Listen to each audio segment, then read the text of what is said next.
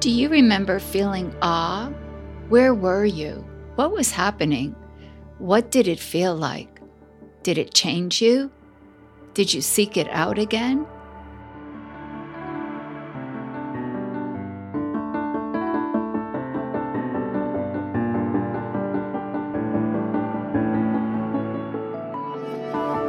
Hello and welcome, everyone. My name is Mary Slocum, and today we're getting to know awe, what it is, how we experience it, and what good it does us. I hope you find today's show helpful, and I hope that you'll download the episode, share it with your friends, and please review it on Apple Podcasts.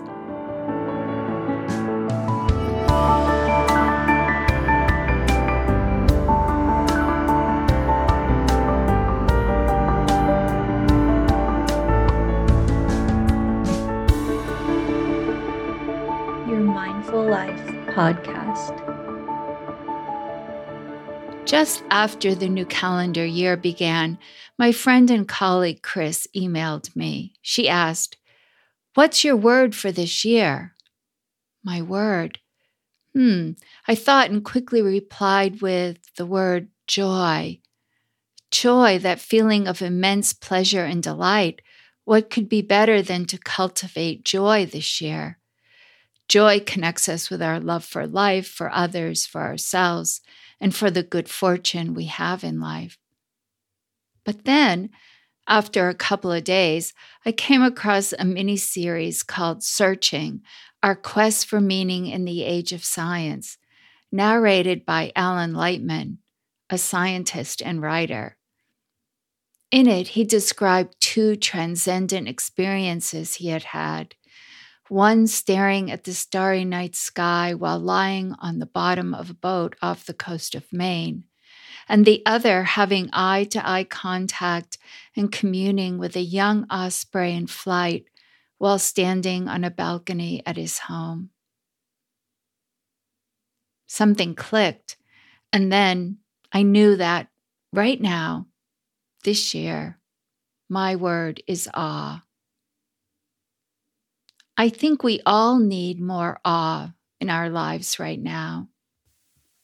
There is something profound about discovering this little word, something intimate and intricate, and at the same time vast and full of meaning beyond words. As I watched the night sky unfolding on the screen in front of me, I joined Alan Lightman in feeling awe. Feeling of transcendence, of going way beyond our sense of self and uniting with something so much bigger, more powerful, and more beautiful than ourselves, giving us a sense of our interconnectedness with the world, a sense of wholeness.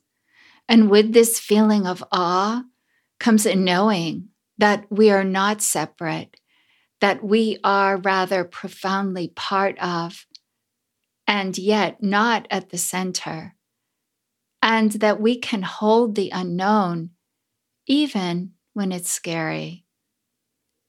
Awe opens us to our spiritual essence and the meaning of this vast, beautiful, and wondrous life that we're a part of. When we pause and look around, we see awe springing up in all kinds of places. Listen to Martin Luther King give his I Have a Dream speech from August 28, 1963. Listen to music and gaze at stained glass light as Jane Goodall remembers, sitting looking at the stained glass in Notre Dame Cathedral in Paris, as the organist played Bach's toccata and fugue in D minor. We find awe in science. We find it as the Apollo 8 team did the first time they ever glimpsed the Earth rise. The Earth appearing from space. Or today, the awe we experience as we see the first images from the Webb Space Telescope. In daily life, I remember the sweet and pungent smell after a thunder and lightning storm, and the sense of aliveness that would send goosebumps all over me. This is awe. Lisa Miller, in her book, The Awakened Brain, The New Science of Spirituality and Our Quest for an Inspired Life, describes awe. She felt it the day that the crows cawed at her, warning her away from a submerged object that would have overturned her kayak if she hadn't heeded their warning to stay clear of it.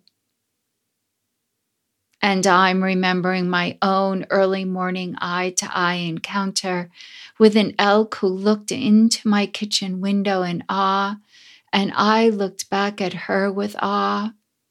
Hello? Who are you? Who are you? We asked each other without words.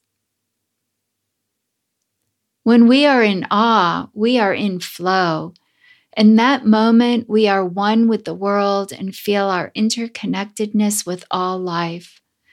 Our small self, the I identity, lets go. We feel part of everything.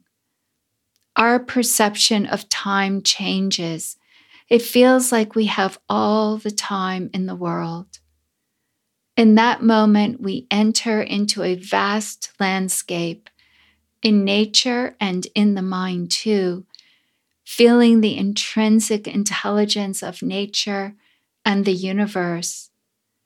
We experience a sense of reverence and love, our spiritual essence. A sense of something unknown opens to us. Maybe we even feel it's a little scary, and yet we stay with it, as I do when the thunder and lightning rolls through. Our worldview changes. Our perspective opens up and widens, and it even gets turned upside down. We feel the beauty and exquisite depth of life. It is incomprehensible and sublime. The body responds with a wow, goosebumps, or a wave of chills up the spine. We find awe in the simplest of places, in a city park, looking up at the sky, at the sun and clouds, gazing at the stars, watching water tumble and fall, waves crashing on a beach or the headlands, in the rising or setting sun, standing on a hilltop or atop a tall building. We find it in music and poetry, in photography and video. We find it sitting in stillness in a church or temple. We find it playing with children, helping a baby be born into this world, watching animals feed, sleep, and play. We find it discovering something new to us in mathematics or science.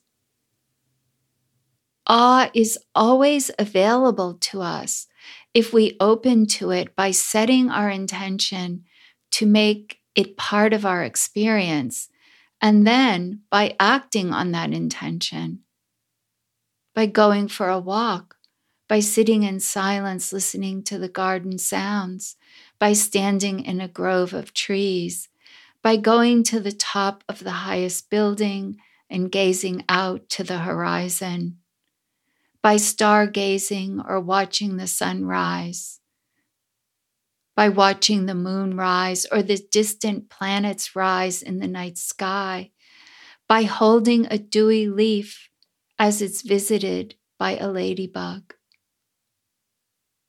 Experiencing awe is healing. It reconnects us, nourishes us, excites and soothes us. It opens our imaginations and creativity. We uncover our spirituality.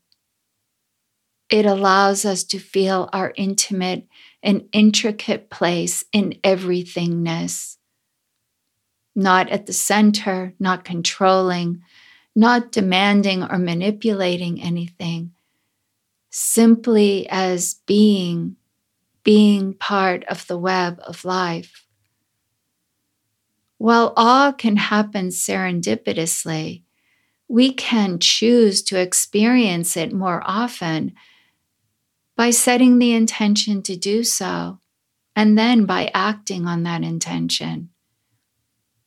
Every one of us knows the kinds of experiences that have created awe for us in the past. These are likely to create it for us in the future too. Mindfulness has a part to play in awe. It helps lead us to awe.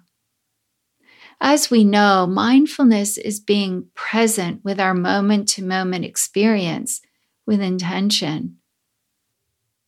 Being present is important to mindfulness because being present is what allows us to recognize our moment-to-moment experience.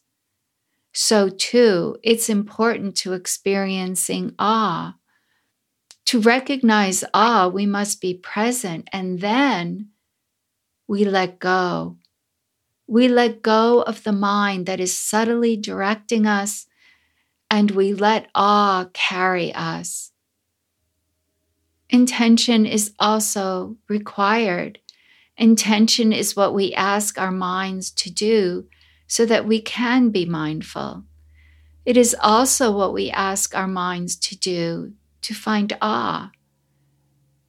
It is intention that puts us in the middle of an old-growth grove of redwoods, or has us lying on our back gazing up at the stars, or has us swimming with the fish.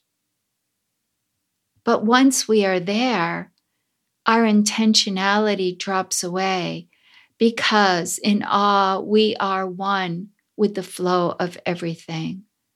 There is no subject-object. There is no me-you or me-it. There is simply a feeling that this is all. So in a sense, mindfulness gets us to awe, and then we let go of it and let awe carry us into the beauty of oneness. This week, I invite you to investigate awe in your life. Where have you felt it? What was happening? How did it make you feel? How did it change you? Most likely, you will recall experiencing awe as a child, but don't forget to recall it as an adult too. Make your intention to experience it often and then act. Go to the woods, go to the ocean, sit by the river, climb to the top of a hill or a tall building. Find it in words, music, and painting. Seek it with the telescope, equations, and the paintbrush. And notice if you feel a little afraid. That's okay too. Be with it and bring it into awe. Thank you for listening today. I do hope that you find awe in your life this week. I so appreciate you and also appreciate the people behind the scenes who make this podcast possible. Gorgias Romero for original music, audio engineering, and production, Bill Rafferty for technical web support, Ali Allen for logo and podcast cover design, and Margaret Haas for announcing the show. Be well, be mindful.